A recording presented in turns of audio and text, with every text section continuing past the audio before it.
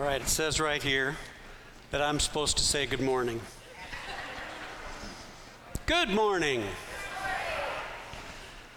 It's nice to be here. My name is Dan Olson. I am one of the elders here at Cedar Home. And Dan Hallock is our pastor. This is actually a Dan-rich environment. There's a lot of Dans around. Dan Hallock and his family are on vacation. They're in Wyoming, enjoying some time off to be together, to visit family, do all kinds of things. So I get the joy and opportunity of speaking with you this week.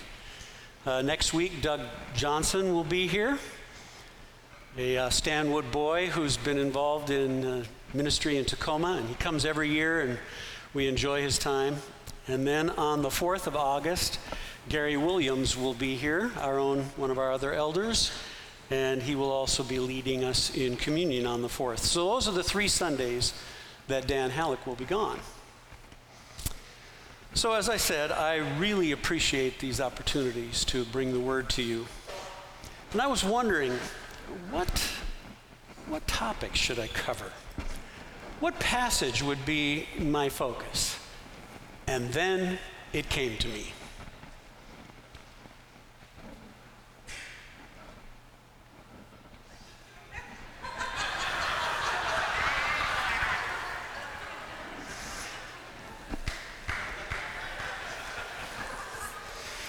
Now, I just recently retired from the fire department, and in the fire department, they don't allow you to grow your beard and your hair. And so I don't know if I'm in a midlife crisis or if this is just rebellion, but I am enjoying not having to shave. But today I wanted to start a series of sermons when I get the opportunity to preach, much like I did when we looked at all of the times in Scripture when a woman was considered as barren. I wanted to do a series on the person of Moses. So we'll be reading this morning from Exodus 3. Exodus is the second book of the Bible from the front, very easy to find. You find Genesis, the very next one is Exodus. And so while you're looking for that, I'll just give you a little bit of background. Chapters 1 and 2 of Exodus are basically a whirlwind of events. Joseph, who's been the focus of the last half of Genesis, has now died. And a new generation of Hebrews are in Egypt, but they are slaves. And so the chapter explains pretty quickly how that happens, and then in chapter 2 it tells us that there was this miraculous preservation of a Hebrew child that was supposed to be exposed and killed.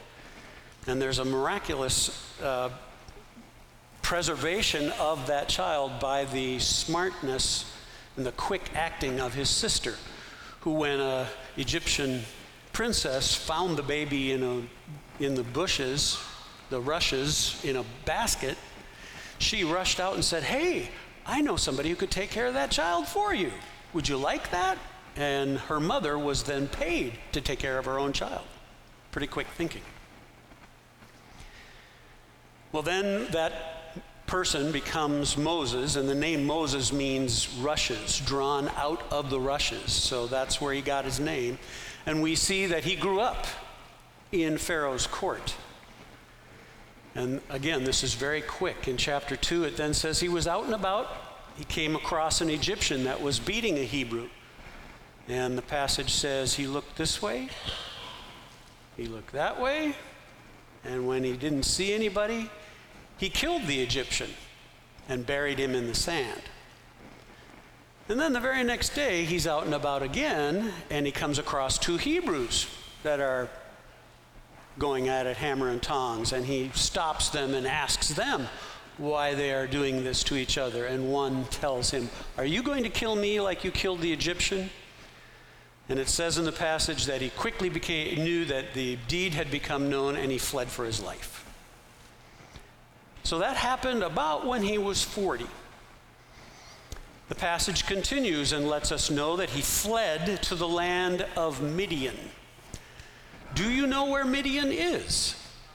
Well, take your Bible, and at the very back of the Bible, there's usually a picture or a map, a bunch of maps, and they are put in the Bible usually by epochs of time. And so the one you want to look for is the one that says Land of the Patriarchs.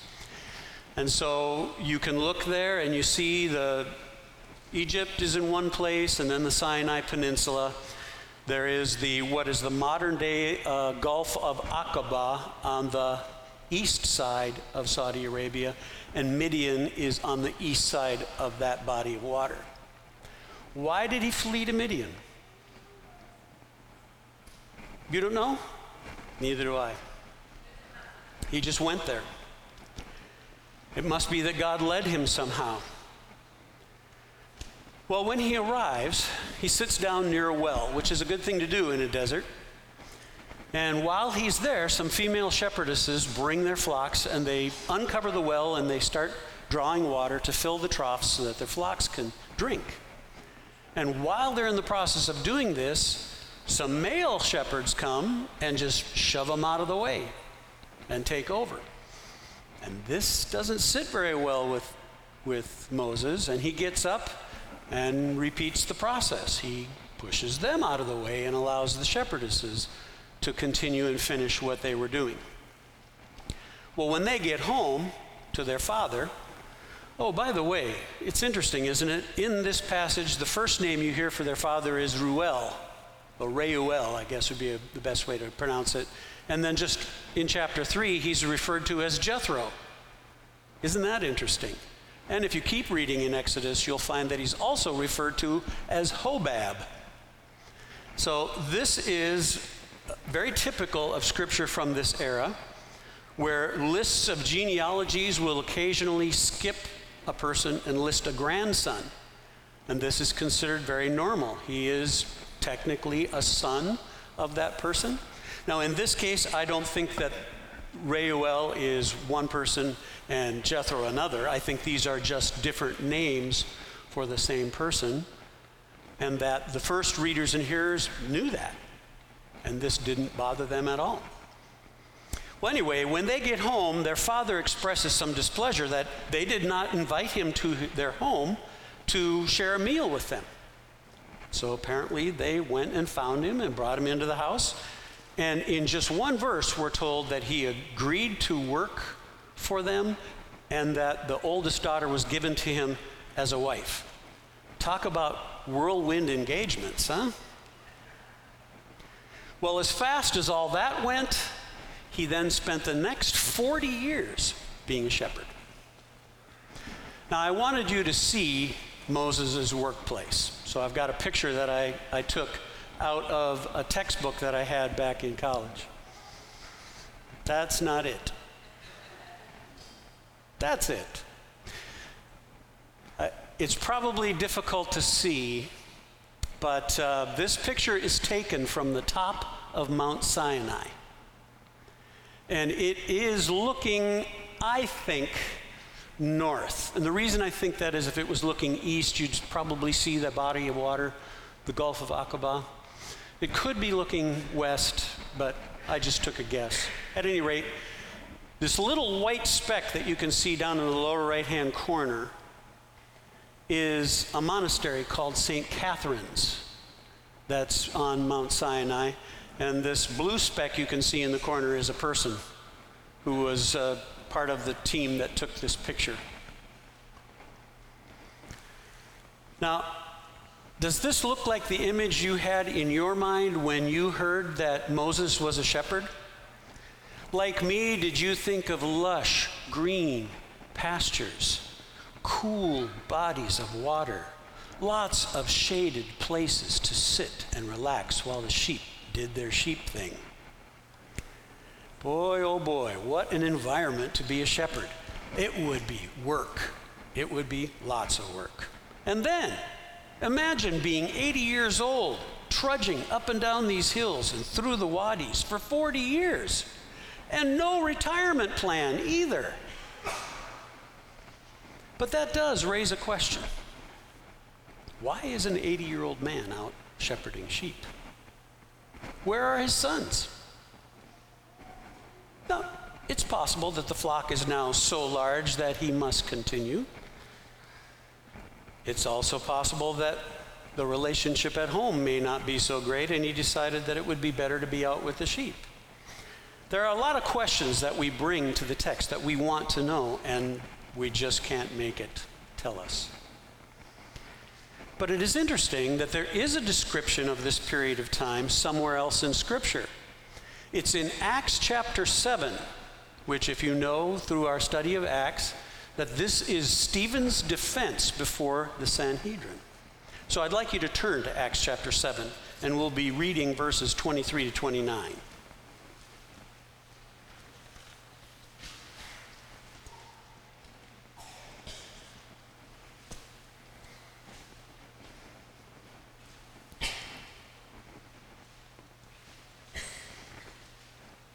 When he was 40 years old, it's referring to Moses, when he was 40 years old, it came into his heart to visit his brothers, the children of Israel. And seeing one of them being wrong, he defended the oppressed man and avenged him by striking down the Egyptian. He supposed that his brothers would understand that God was giving them salvation by his hand, but they did not understand. And on the following day, he appeared to them as they were quarreling and tried to reconcile them, saying, "Men, you are brothers. Why do you wrong each other?" But the man who was wronging his neighbor thrust him aside, saying, "Who made you a ruler and judge over us? Do you want to kill me as you killed the Egyptian yesterday?" At this retort, Moses fled and became an exile in the land of Midian, where he became the father of 2 sons. Now, this gives us a little clearer picture of what had happened. Moses hadn't just casually strolled out to see what's happening with his people. He had gone to them with the idea in mind that God had appointed him to be a deliverer. And so his act of killing the Egyptian was really the first blow in his mind of a battle for freedom. But according to Stephen, they didn't understand, and they rejected him as their deliverer. You know from that passage in Acts that Stephen is tracing how many times God sent a deliverer and the people rejected him, culminating in his statement, "You stiff-necked men and uncircumcised in heart, you have become the ones who have killed the Messiah." So now we begin to understand why Moses eagerly chose to take on the disguise of a lowly shepherd. He would be no one of consequence, living in the land of Midian, and word would probably never get back to Pharaoh of his location because he was in a foreign place. And so the early weeks of tension and worry that he had been followed would stretch to months, and then finally to years, until he could truly feel safe. But then, that safety may have begun to feel like a prison. And at some time in that 40-year stretch, you can imagine that he finally concluded that this is what the rest of my life looks like. A self-appointed deliverer with no one to deliver but a bunch of sheep. Okay, now we've come to Exodus chapter 3. So read with me verses 1 through 6. Now Moses was keeping the flock of his father-in-law, Jethro, the priest of Midian, and he led his flock to the west side of the wilderness and came to Horeb, the mountain of God. And the angel of the Lord appeared to him in a flame of fire out of the midst of a bush. He looked, and behold, the bush was burning, yet it was not consumed. And Moses said, "I will turn aside to see this great sight, why the bush is not burned." When the Lord saw that he turned aside to see, God called to him out of the bush, "Moses, Moses." And he said, "Here I am." Then he said, "Do not come near. Take your sandals off your feet, for the place on which you are standing is holy ground. And he said, I am the God of your father, the God of Abraham, the God of Isaac, and the God of Jacob. And Moses hid his face, for he was afraid to look at God. I'd like to ask you this morning to remove your shoes. That's not a rhetorical request. I'd like you to remove your shoes in solidarity or commonality with Moses.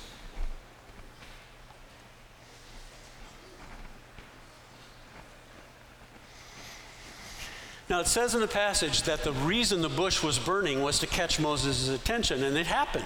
Now, from that picture I showed you, I would imagine that Moses would have been pretty thrilled just to see a bush, let alone one that was burning. But here's a burning bush, and I like to think of him as having the qualities of the first fire investigator. Why is this happening? Why is it on fire and it's not burned up? I gotta go see what's going on.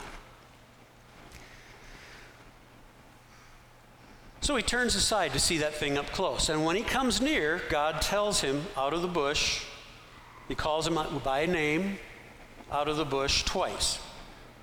Now, if a bush started talking to you, would you have a little bit of trouble with that? Yeah, me too. And when we read the passage, it sounds like Moses went, oh, I'm here. It doesn't tell us that there may have been a period of time where Moses was fighting with fear and then confusion and then uncertainty. Did I really hear that? It may be why God called Moses' name twice. Called him once, and then when he finally came back after running away, he called his name again. We don't know. After his initial shock, he does respond by saying, here I am. So how are your feet? I know the floor is a little cold, and I'll try to get you back into your shoes rather quickly. The first thing God does is warn him not to come near to the bush. And we are very familiar with that statement. Take off your sandals, for the place on which you are standing is holy ground. Now, when I read this, I wondered about it greatly. And at first, I thought this was the only place in Scripture that it occurred. And then I discovered that no, in Joshua chapter 5, when the people of Israel first crossed the Jordan and are about to begin the conquest of this new Holy Land, Joshua is encountered by a man with a drawn sword. And he asks the man, are you for us or are you against us? And then the man makes it very clear that he is the angel of the Lord come to fight for the people. And then he tells Joshua, take off your sandals, for the place you're standing is holy ground.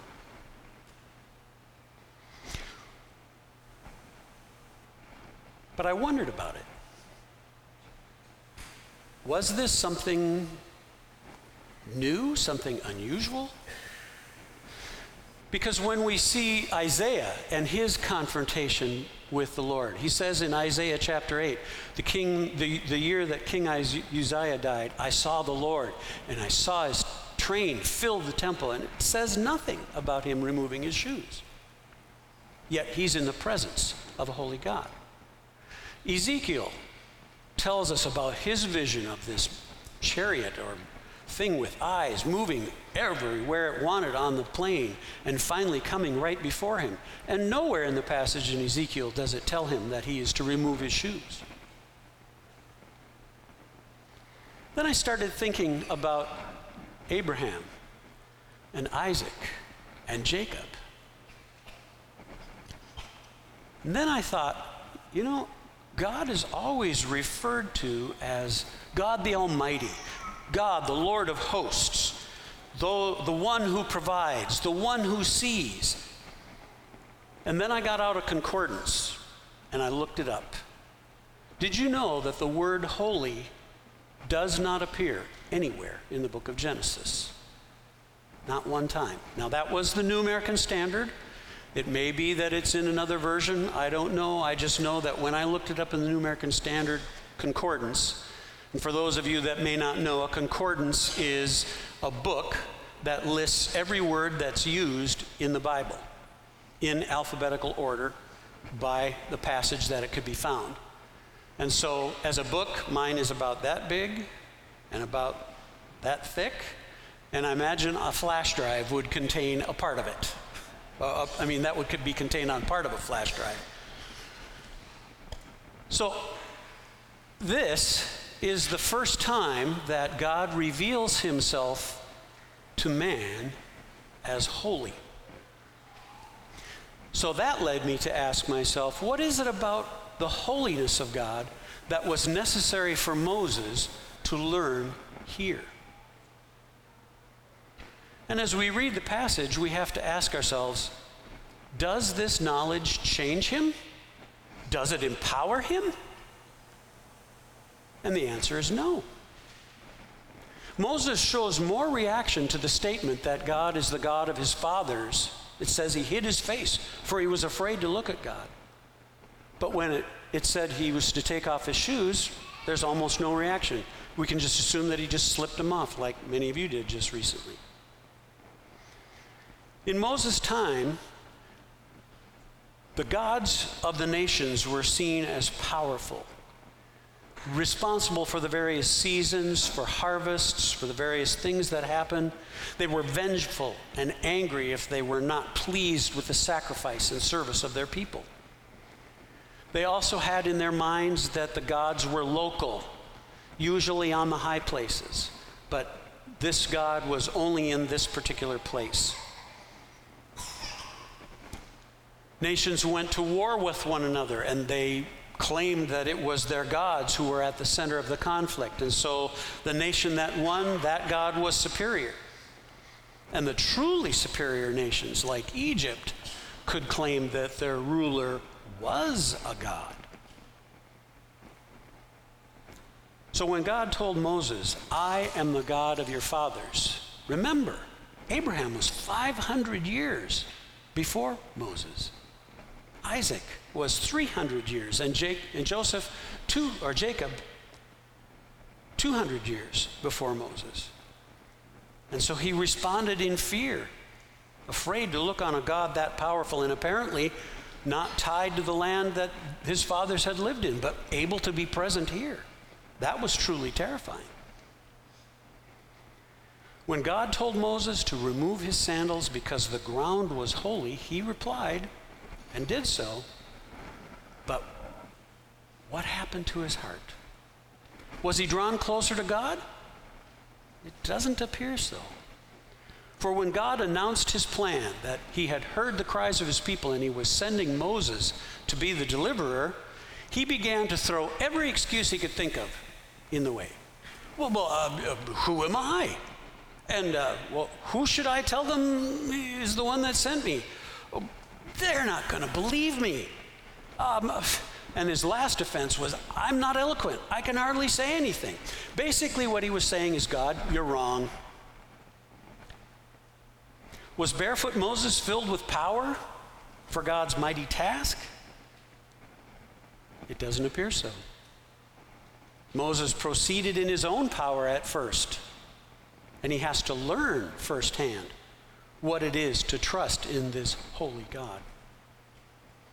And that leads me to ask, was barefoot Moses, the 80-year-old man, the best that God could do? And I think the answer is yes. And the reason I think that is because God willingly, lovingly, and purposefully uses sinful, weak, and fallible men and women to accomplish his purpose. Now, you might ask, is there any other kind?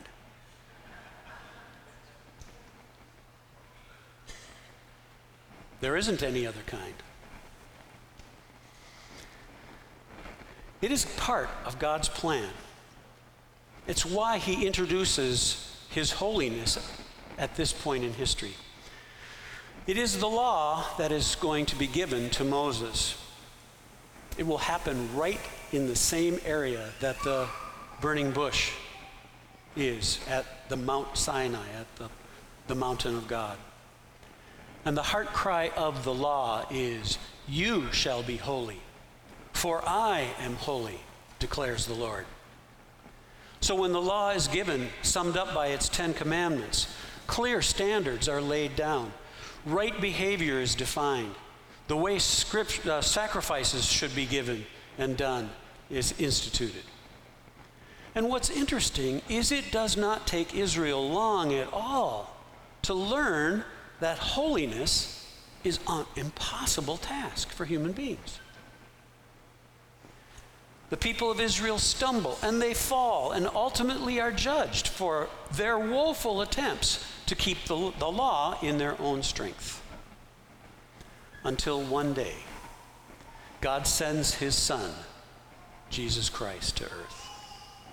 Jesus was the only one who fulfilled the law, who lived an untarnished life, who in human flesh lived a perfect life before God.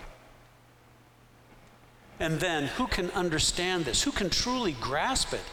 He willingly laid down his life to be the sacrifice for sin. The perfect, the blameless sacrifice that takes away the sin of the world. It all starts here with barefoot Moses. Weak, washed up in the eyes of the world, a fugitive who has little value. God reaches down and touches him, and it all starts with God asking him to remove his shoes because he's in the presence of a holy God. A simple request with profound consequences. Okay, you can put your shoes back on, but how many of you were reluctant to remove your shoes? How many actually refused? See, I think that's a good reflection of the response of mankind to the very act of being asked to remove your shoes. Because you see, the world holds up this lie that you must be educated, beautiful, well-spoken, polished, smart, sexy, and near perfect before God can use you. And that is a deadly lie intended to paralyze you. Instead, God calls you to remove your shoes in a figurative way and to gaze upon his holiness. And there, confident in your Savior, you are forgiven and made whole. He wants you to remove what stands between you and his call on your life and to plant your feet firmly in his abounding mercy and grace and his empowerment for the service to which he has called you. Because he has called us, every one of us, to serve him, to act in his name, to bring a cup of cold water, to comfort the oppressed, to love the unlovely, to touch the untouchable. Christian, take off your shoes. You see, when you're stressed, the strong person trusts in his strength. The smart person trusts in his brains. The talented person in their giftedness. But it gets in the way. When you're stressed serving the Lord, you should turn to the Lord. When life kicks you around, you don't want to depend on your strength or your smarts or your looks or any of those things. You want to depend on the Lord. The Apostle Paul has said in 2 Corinthians 12, verses 9 to 10, "My grace is sufficient for you, for my power is made perfect in weakness." Therefore, Paul says, "I will boast all the more gladly of my weaknesses, so that the power of Christ may rest upon me. For the sake of Christ, then, I am content with weaknesses, insults, hardships, persecutions, and calamities. For when I am weak, then I am strong." Christian, take off your shoes. Let the light of Christ shine on you. Glory in your weakness, for he is your power. He is your strength. Learn the power of abiding in Jesus. Jesus says it himself in John chapter 15. I am the true vine, and my Father is the vine dresser. Every branch in me that does not bear fruit, he takes away, and every branch that does bear fruit, he prunes, that it may bear more fruit. Already you are clean because of the word that I have spoken to you. Abide in me, and I in you, as the branch cannot bear fruit by itself, unless it abides in the vine. Neither can you unless you abide in me. I am the vine, you are the branches. Whoever abides in me and I in him, he it is that bears much fruit. For apart from me, you can do nothing. Christian, take off your shoes. Abide in the presence of your loving and your holy God. Let nothing stand between you and the Savior. Let's stand for our closing prayer.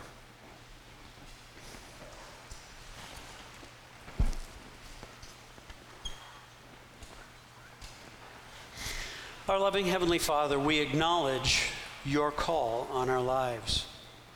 We are your people who have been made whole in the blood of Jesus, your Son. We know your gentle touch. We know your firm hand of guidance and love and support. How we long to have nothing between us and you. How we dare in your power to love in your name, to touch the untouchable, to seek those that are lost, to point broken-hearted people to Jesus, to bind up the wounded of this world. You've said in your scripture that you have so loved the world that you gave your only begotten Son. Our Father, today as we remove our shoes in that figurative way, we want our hearts to yearn to be touched by your loving hand. Give us all that we need to serve you, and never let us forget to abide in the vine. We are your people and the sheep of your pasture. May each one of us know that we have been in your presence today. Now the God of peace, who brought up from the dead the great shepherd of the sheep, through the blood of the eternal covenant, even Jesus our Lord, equip you in every good thing to do his will, working in us that which is pleasing in his sight, through Jesus Christ, to whom be the glory forever and ever. Amen.